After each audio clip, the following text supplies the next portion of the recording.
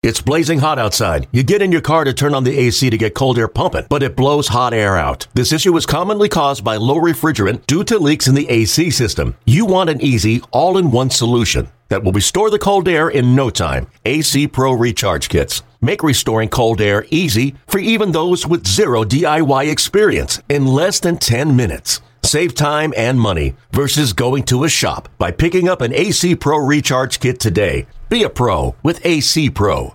Welcome to Behind the Braves, the official podcast of the Atlanta Braves. In Braves country, we are so excited for you to meet our new proud sponsor, Billy Reid. Now, Billy is an award-winning fashion designer who is redefining global style from his home base in the Shoals in Alabama.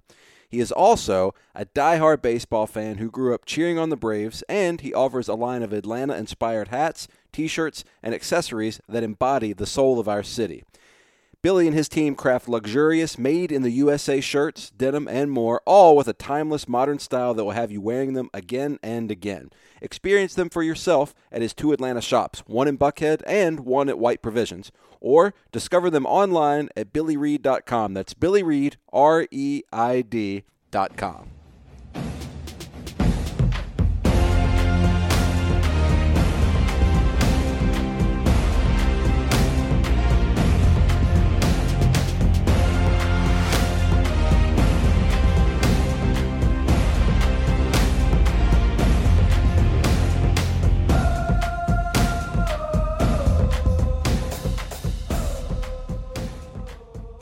Welcome back, everybody, to another edition. I believe it's episode number 42, according to my trusted colleague, Greg McMichael here, of Behind the Braves, the official podcast of the Atlanta Braves, presented by our good buddy, Billy Reid.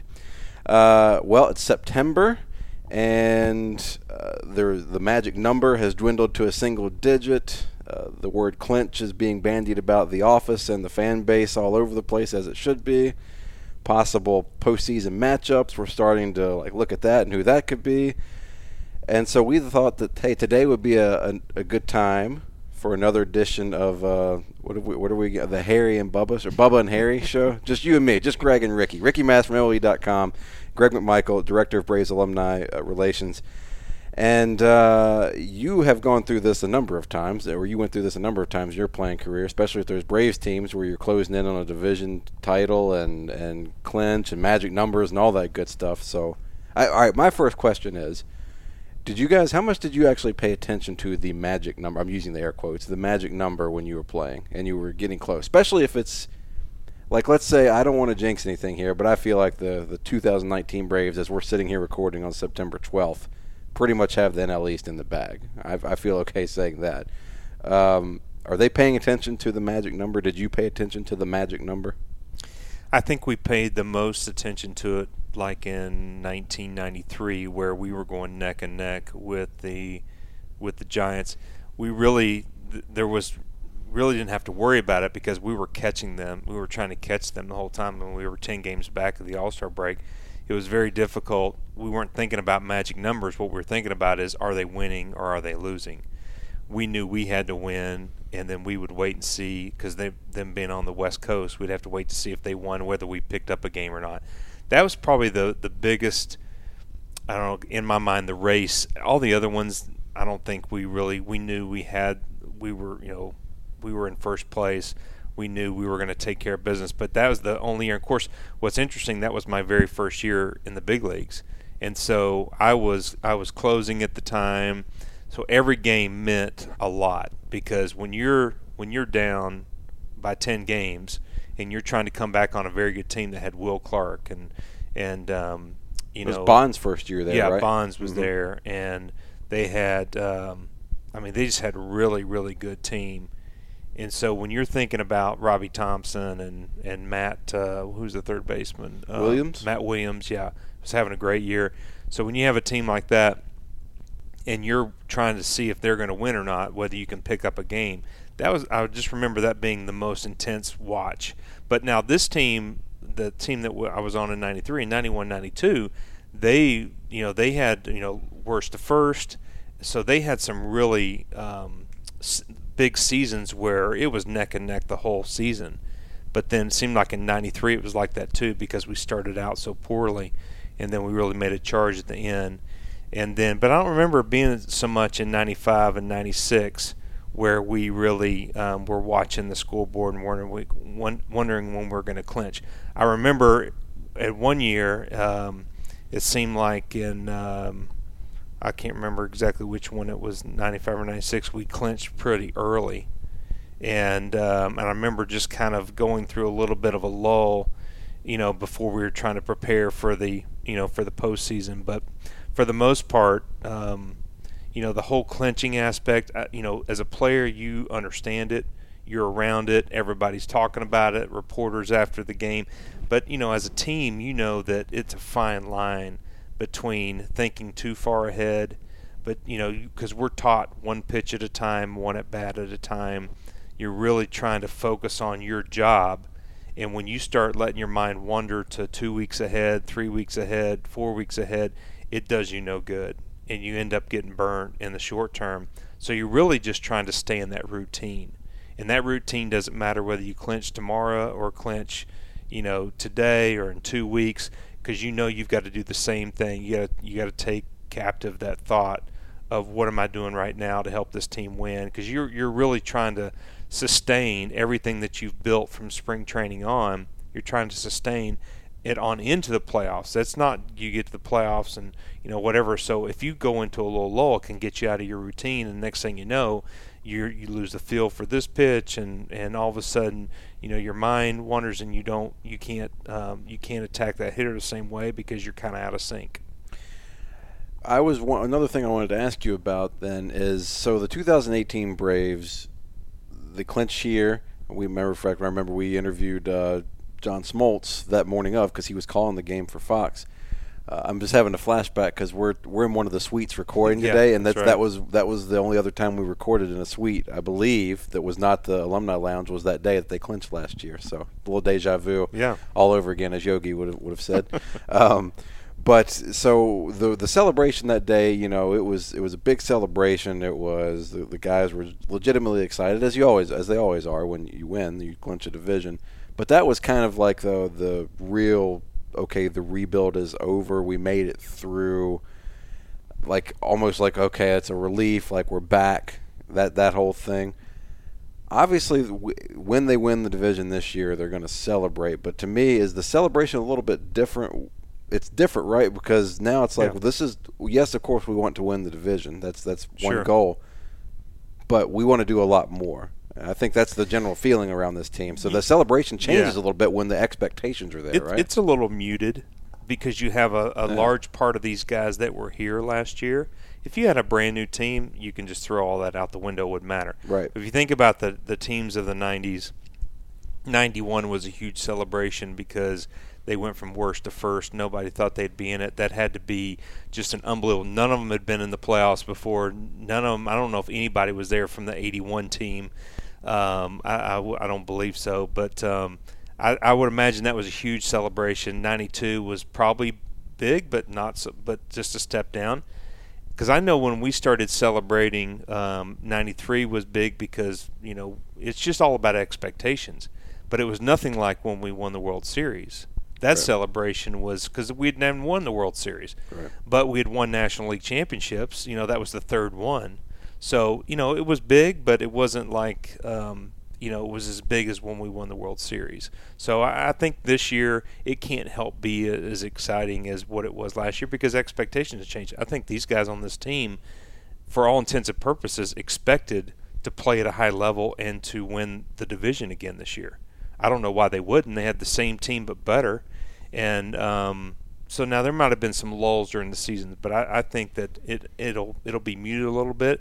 Now they win that first round of playoffs, they're going to be a little bit more excited. They win the National League Championship, they're going to be ecstatic. And they go to the World Series and win that, then it's going to be like, those last two will be huge celebrations. But I don't anticipate this one being anything like it was last year. That was kind of my thinking too, and I think that's okay. I think that's good, actually. Yeah. I think that's a good way to think about it. Is like, let's have fun with it and let's celebrate a little That's bit. Not the goal. But this isn't the goal. No. This is just one step along the place we're trying to get to. Yeah.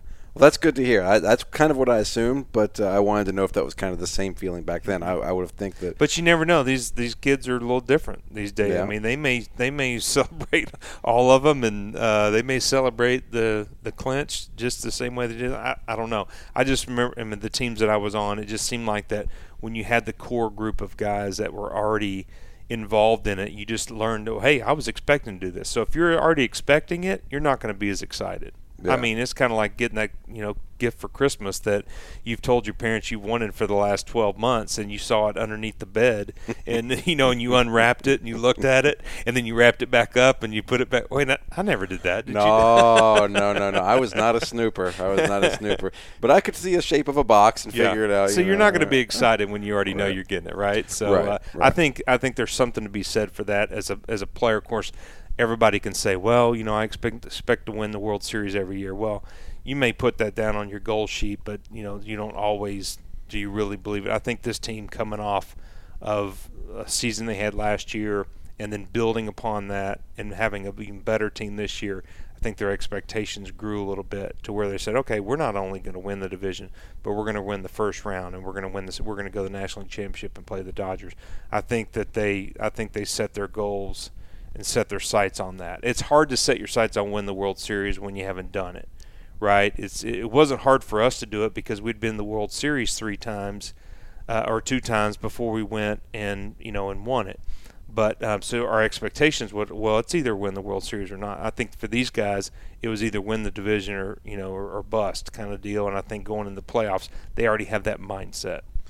How important, because they're the Dodgers, the gap between the Dodgers record and the Braves record this year is closed tremendously, and presumably that's going to be it's one of those two for home field advantage throughout the postseason. The Dodgers have it right now, or at least until you get to the World Series. They're only like a couple games up, right? As we're recording today, it's either 3.5, 4, something. So it is okay, but it's within range. Sure. The Braves have closed it considerably here in the last month. Of course, they've won 11 out of the last 13. That's something like, don't quote me on this, but 18 out of the last 21 or 22 or something like that. Yeah. So they've closed it up. How important do you think is home field advantage, and is that something you guys, like, if you've already got the division locked up, but you also know home field is at least within your grasp there, or it's a possibility, is that something that you really are trying to get amped up to play for? Oh, I personally think this is a huge deal because the Dodgers,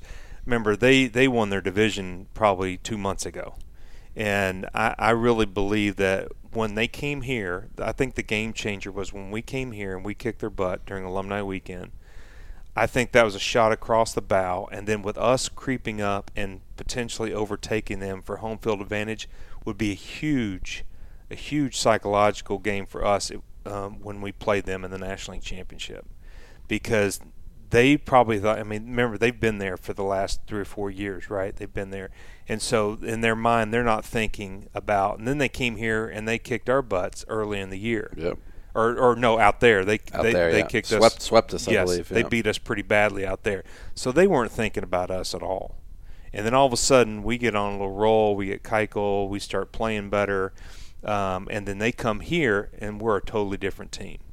So that got their attention. And now we overtake them for home field advantage. To me, that levels the playing field, and it just puts something in their head a little bit like, well, the Braves aren't what we thought they were. Because they came here in the playoffs last year, and they didn't have any problem whatsoever. So, for the most part. Right. And then, so I just think that that's just another way of us inching closer to them to say, hey, we're not the same team we were.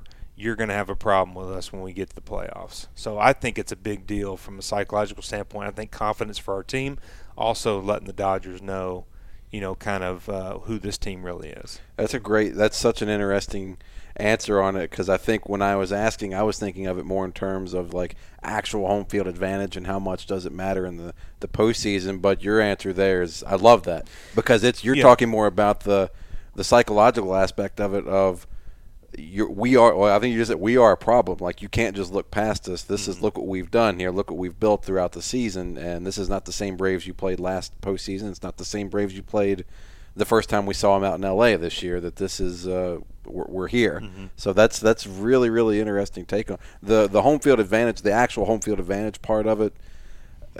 How do you think that's that important in the postseason? Does it matter that much to you, or not really? No, I don't think it's that. But what is a big advantage is the Dodgers are unbelievable at home. Right. I mean, that's the big problem. It's not necessarily where you start and win. It's the matter of fact of, because I remember we went to Colorado in the 5-game series. You know, we had to start out there. 95? Yeah, in 95, and that was a big problem because they were really good at home, and you had to start out on the road. But so I don't know if that's as big an advantage as just the fact that the Dodgers play so well at home. They have a lot of confidence there. They have hardly lost. So, but us going there this time will be a different story because we're a different team, and I think that makes a big impact. Probably internally, maybe so much more than just what the Dodgers think. But I think just our confidence level that we've been playing well, we catch them, especially for a young team like this, the Braves. They need all those confident boosts that they can get, right? Young players, and they go into a tough situation against a team that's been there.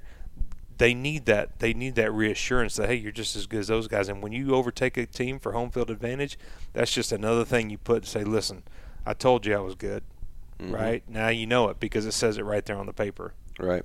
It's funny, as the summer has gone on, this team's gotten even better, and then the moves made at the deadline to strengthen an area of the team that needed a little bit of strengthening, and that is paying off in dividends. We saw it as we're recording this last night. We saw Chris Martin, immaculate inning in the 7th, Shane Green the 8th, Melanson took care of business in the 9th.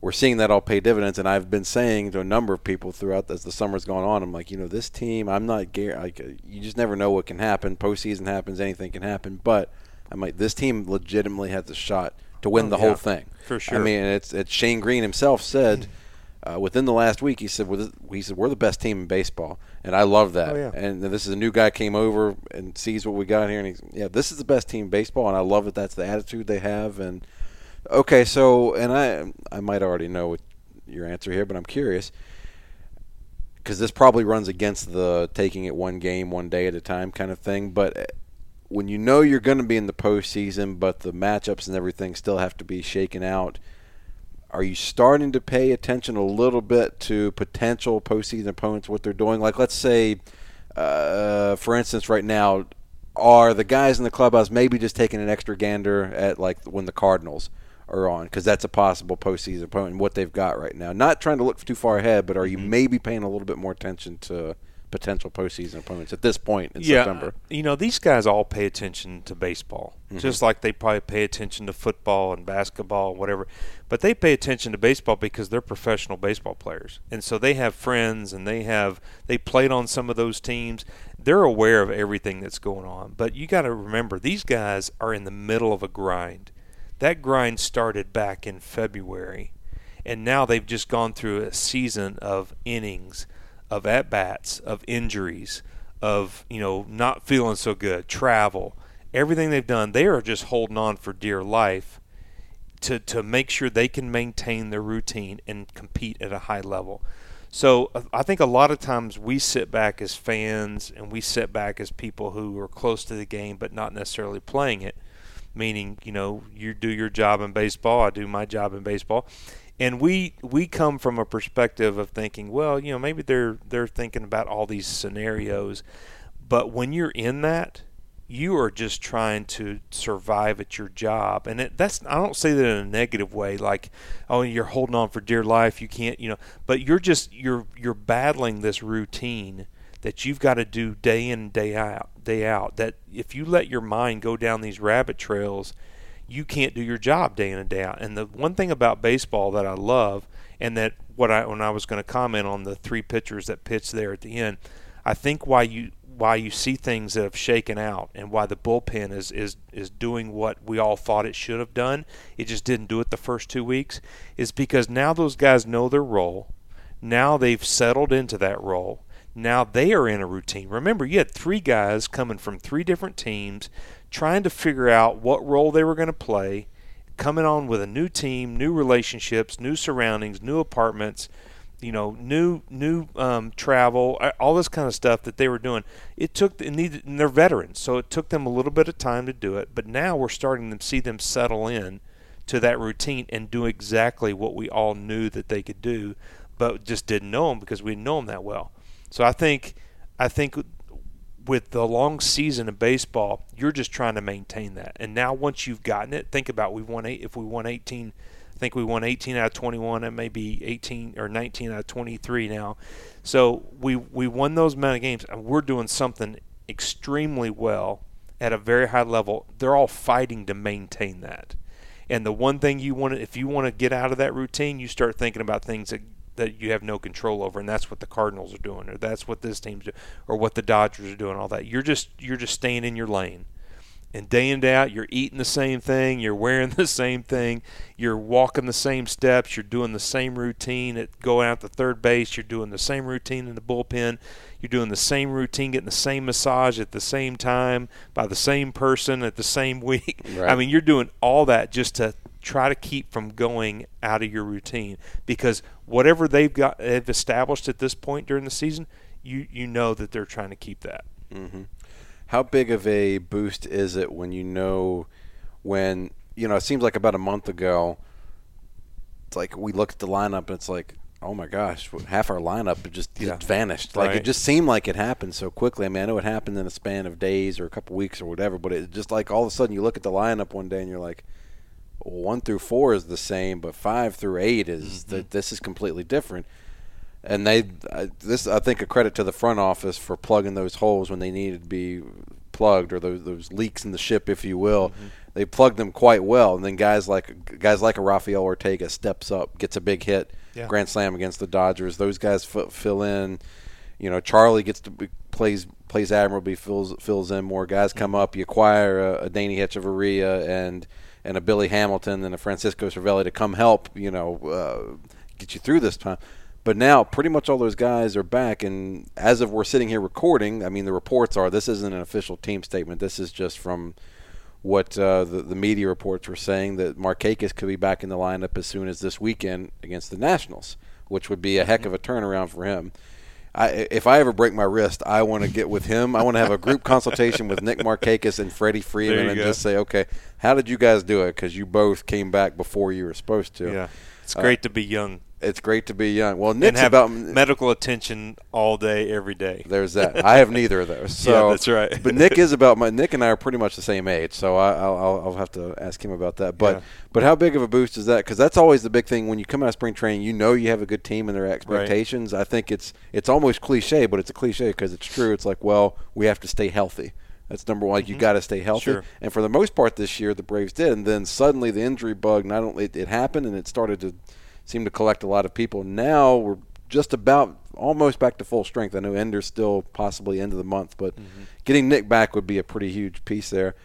How big of a boost is that when like all the injuries, like the guys are starting, Dansby's already back, Nick's on the way back. That's got to be like, that's got to make you feel, Riley's back, had a good swing on the ball last night. Let's give a shout out to our training staff because those guys have been busy. Mm-hmm. We think about, this guy can't believe that Riley's not playing left tonight. And can't believe Markakis is out. Can't believe, Dansby's out.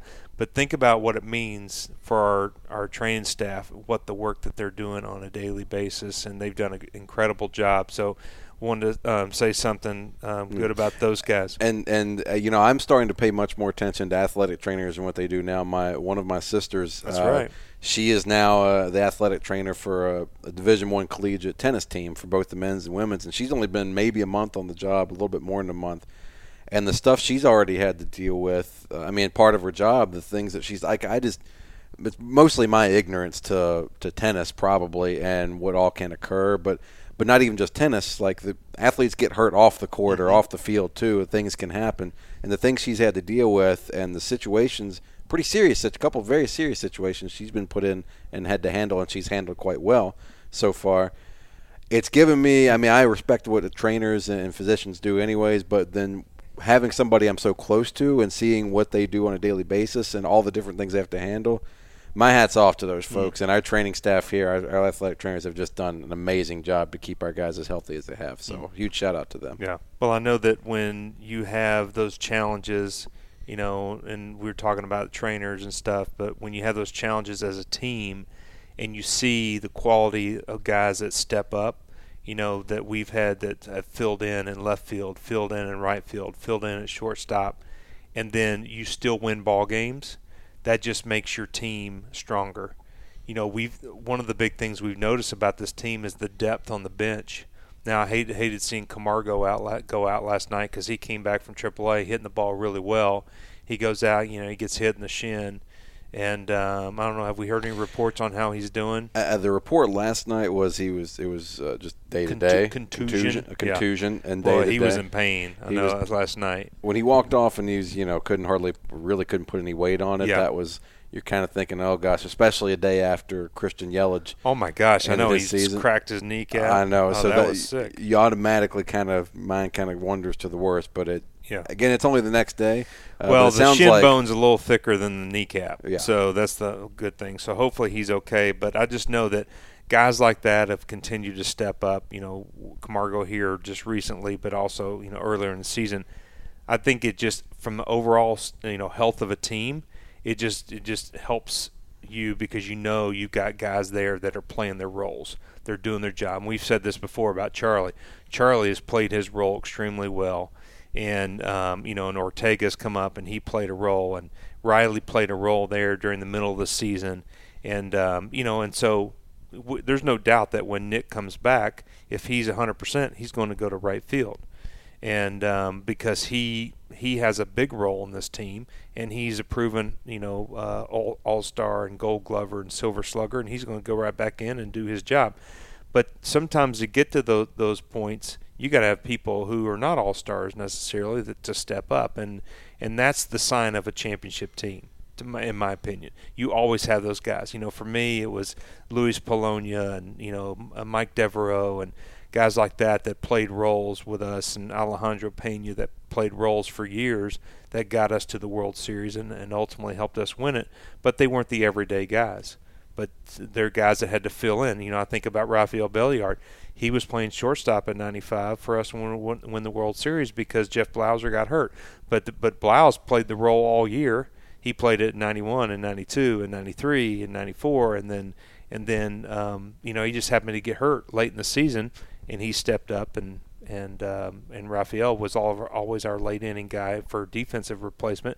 But he had to play. He wasn't a great hitter, but he had to play, and we had enough pitching and defense that allowed us to win the World Series. So those guys just are they're the little flags that come up that say, is this team good enough to win? And when you got people around you that are stepping up and playing their roles, then it's just a great sign.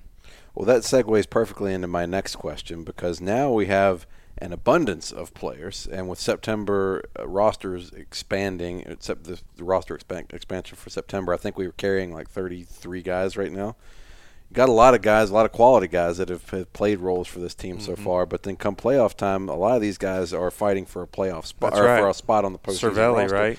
Cervelli's one, Echeverria, Billy Hamilton. Right. There's any number of ways you can go with that. Now, that's a very good problem to have, because if you go back to that in the NLDS last year against the Dodgers, if you were going to point to one area, in my opinion, that was the biggest disparity between the 2018 Dodgers and 2018 Braves, it was depth.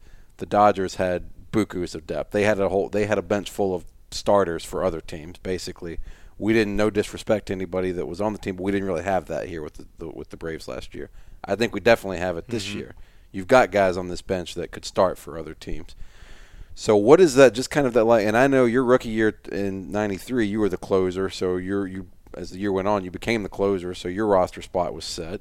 And I'm assuming, at least for the next few years after that, I'm assuming your spot for the postseason was pretty much set, because you were one of the anchors of the bullpen. So I don't know, I guess first, did you ever, with the Braves or elsewhere, ever go through that thing of like where your postseason roster spot wasn't a sure thing and you kind of had to fight for it? And whether you did or did not, what is that whole atmosphere like when there's guys and you're all playing as a team, but there's only room for so many of you on the postseason roster? Yeah, it never happened to me, but I was obviously around other teammates that they were concerned whether that would happen to them. And I think about, Charlie Culberson. I can't remember the last time he pinch hit or came in because we have the roster has expanded, and there's some guys that you can play matchups. As Snit goes, but the one thing we know is that Snit's going to take the best 25 guys, and they're going to go onto that roster, whether it's pitching, whether it's defense, whether it's hitting. And these guys have had 8 weeks to 6 weeks to figure out or to put on a show, right? Billy Hamilton's been here, Cervelli's been here. Those guys are wanting to be on that roster, not only for this season, but they're basically showing other teams that, hey, I'm still a really good player, and I'm working for a job next year as well. So I think anytime, of course, that's probably way back in the back of their mind, but I think they're all athletes. They play at a high level. They want to compete, and anytime you get closer to the playoffs and you're on a great team, you want to do your best to help win, because you never know when's your last time going to the postseason. Never know when's the last time to even have a chance to win the World Series. So they're all excited down there. They all want to contribute. They all want to play. They all want to be on that playoff roster. But the thing about it is there's a lot of competition. But you know what? That's great for us. It's great for the staff, because they want guys to compete, and whoever's competing at the highest level at that point and they're needed, then that's who they're going to take. And I don't think they're shy about letting guys know that. I think everybody understands that. Maybe if this was your first time in the big leagues this year, you may not understand that as much, like a Riley. But the guys who've been around, Cervelli and Billy Hamilton and those guys, Hechavarria, that have come in, they understand it. They know it. So they're just trying to do, and of course as an organization, that's what we want, right? We want the best 25 guys out there that give us a chance to win. And even though you might be loyal to somebody like Charlie Culberson, who's been doing it for the last year and a half, it really doesn't matter. It just matters what's happening right now, because you owe it to all the organization. You owe it to the 25 guys on the team to put your best lineup out there and your best team, because at some point they're all playing a role. It's interesting. You mentioned about. It's interesting how you mentioned that you never know when you might have another chance, if you'll ever have another chance at the postseason, the World Series, or any of that. I instantly flashed back to when we had Jeff Francoeur on Behind the Braves back in January, I think it was, and we asked him about what was if he had to pick out one standout moment or highlight from his career, his playing career, what would it be? And he said it was getting to play in the World Series when he was with the Rangers in 2011, I think it was, and they lost the World Series. But there wasn't any hesitation for him. That was it. He said that's what you dream of. It took him 8 years to get to the World Series. Debuted in 2005. Right. So yeah.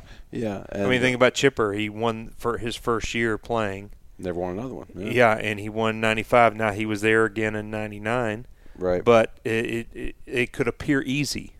Your first year, everything went right for us in 95. I mean, we just right out the gate, we played well, and so I think about Dan Marino. I think Dan Marino went to the playoffs his first year, and I think I've even heard him talk about that. I don't know, they may have gone to they go to the Super Bowl. I think they went to the Super Bowl and lost to the Redskins his rookie year, and then he never made. I know. Side note for all y'all listening, Greg is a diehard Cowboys fan. I'm a diehard Redskins fan. So oil and water, baby. That's right.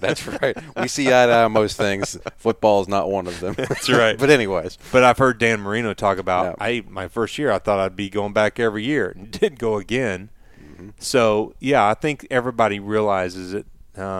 Sometimes it's tougher when you're younger, but as you get older, like Jeff Francoeur realized that it wasn't easy getting to the postseason, and not only getting it, but going deep in the postseason. So I think the veteran guys do it, and hopefully they're turning it up a notch, and they're going to help this team win. Roster construction for a postseason team is always interesting to me, because I think the way you would build a postseason roster isn't necessarily the same way you're building your regular season 162 roster.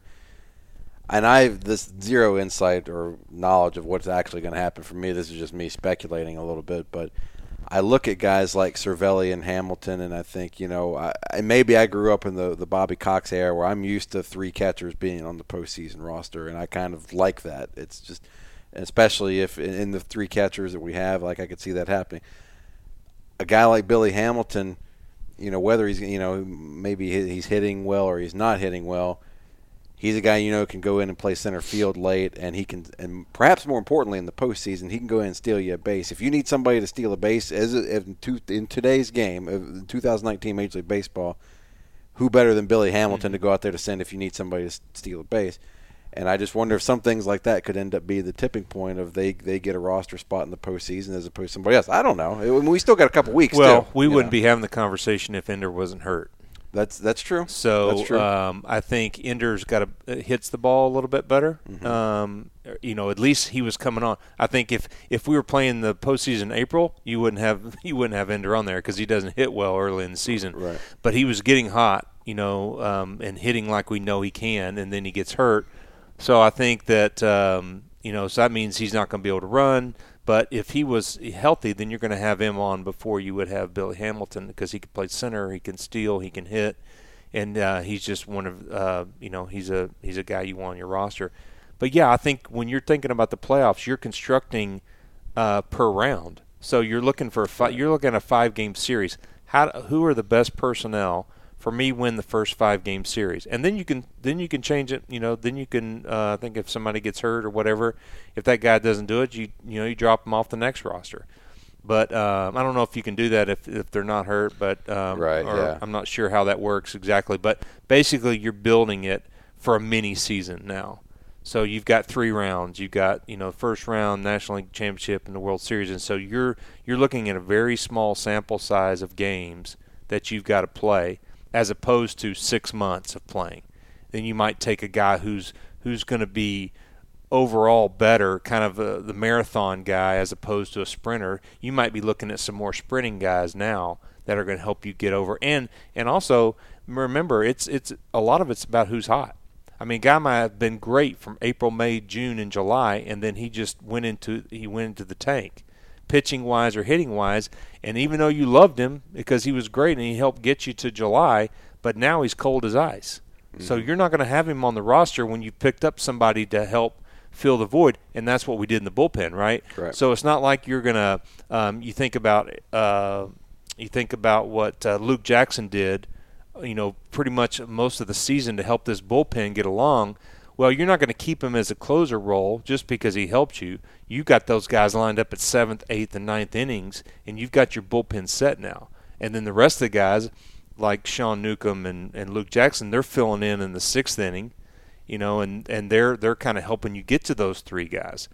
Well, that's the way it's set now, and you see you've got your studs there at the end, and that's they're approaching the lineup the same way. Who in the world is going to get us, to where we need to be during the game in the lineup? And so I think the bullpen is a good example of that. It's really what Snit's looking at. Who's going to be the best bench players for us? Who's hitting the best? And who can help us fielding and stealing bases like that. All right, well, last question about the postseason roster makeup then. With the rotation, even those Braves teams in the 90s, you think, well, it's like how hard could that have been? But you had 3 Hall of Famers. Like, who do you choose? And how do you decide on that? Yeah. I think this particular roster of the Braves, depending on what the mindset is, you've got one proven veteran in Keuchel there.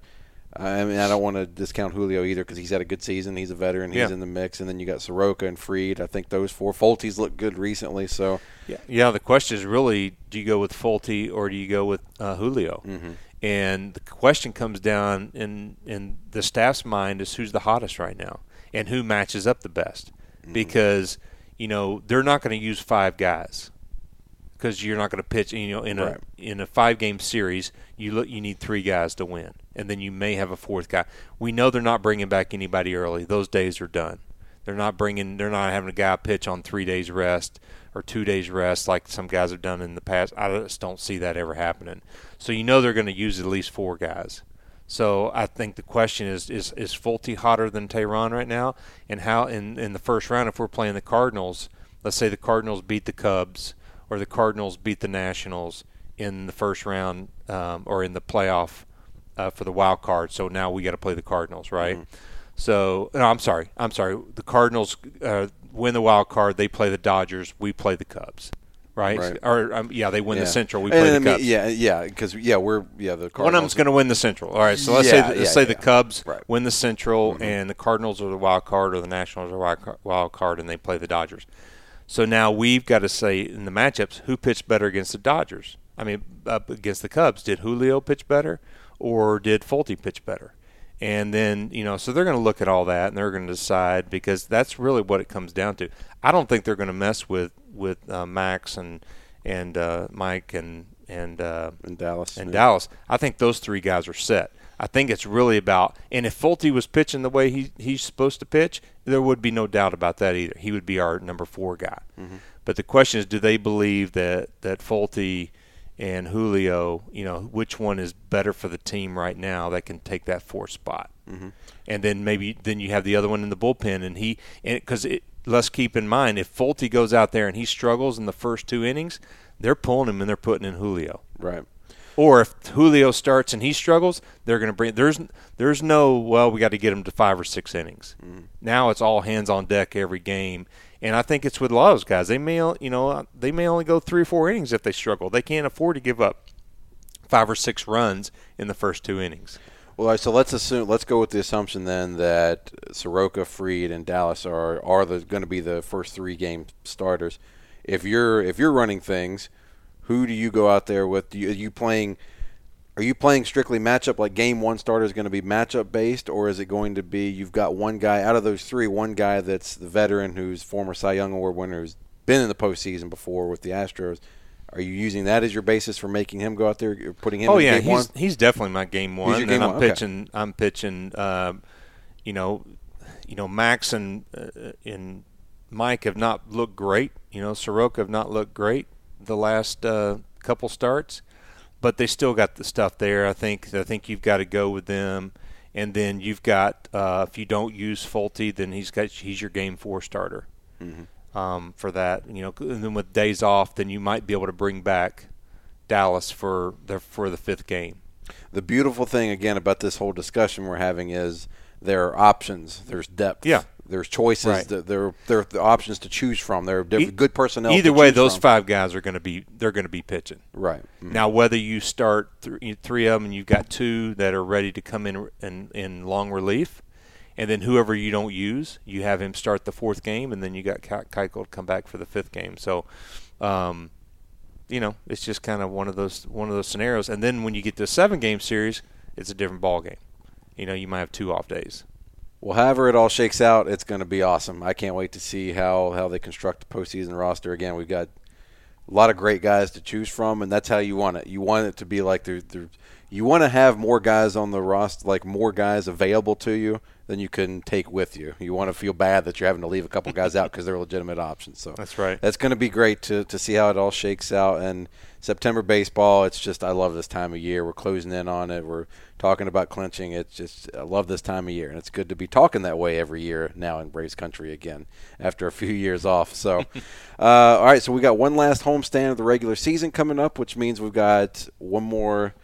Braves Alumni Sunday. Yeah. So who do we have? Who do you have lined up for that? Yeah, so I've got the 70s guys coming at the bringing up the end, and they are going to finish it out for us. That's Phil Niekro, Gene Garber, former closer, and Tom Paciorek. So he was a great hitter back in the 70s, early 80s. And so looking forward to having those guys here on the 22nd, I believe, of September. It'll be our last weekend before we head into the playoffs. So let's finish out strong. And it's been a great season of Alumni Sundays. I've really enjoyed it. The guys have stepped up and showed up here at the ballpark, and we've had great fan participation out there in the Battery. So let's do it one more time and finish strong. That'll be fun. I haven't been around Gene, but having been around Tom and Nuxie a little bit, they both have they're both fun personalities, fun people. Well, to be they around, got great stories. Yeah. Now Gino, he was a closer for a long time. He's one of our save leaders. I think he's maybe 3rd or something. He's got over 100 saves, 120 saves, I believe, with us.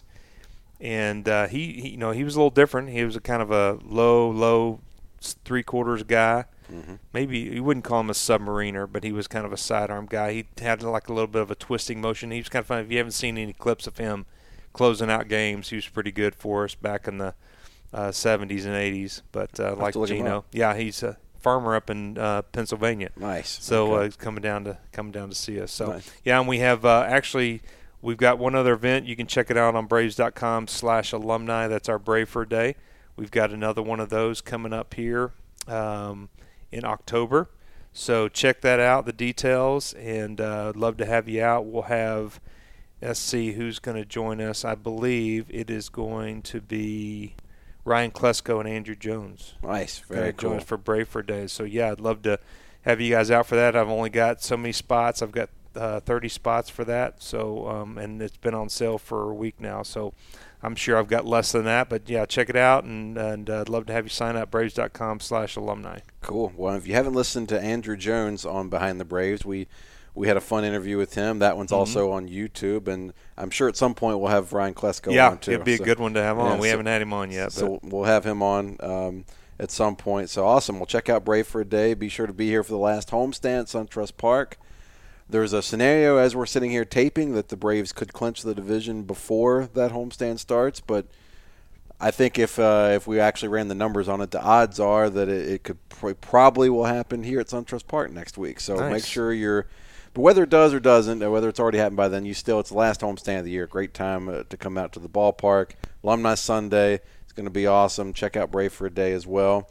And as always, thank you to everybody for sharing and reviewing and rating the Behind the Braves on Apple Podcasts, or listening to it on Spotify, or at Braves.com/BehindTheBraves, or if you've been watching the episodes that are available on YouTube. We very much appreciate all the work that Braves Vision does to cut those, and then the wonderful folks in marketing that put them up on YouTube and take care of all that for us. So be sure to check all that out if you haven't already, and keep telling your friends about it. So we very much appreciate it. And again, as always, thanks to our friends at Billy Reed for sponsoring Behind the Braves. Our good friends at Billy Reed. Hopefully we'll see. I hope Billy's coming out to that last homestand. I don't know. Yeah. We'll find out. We've asked. So we hope to see him out here. All righty. Well, for Greg McMichael, I'm Ricky Mast, and we will see you next time on Behind the Braves.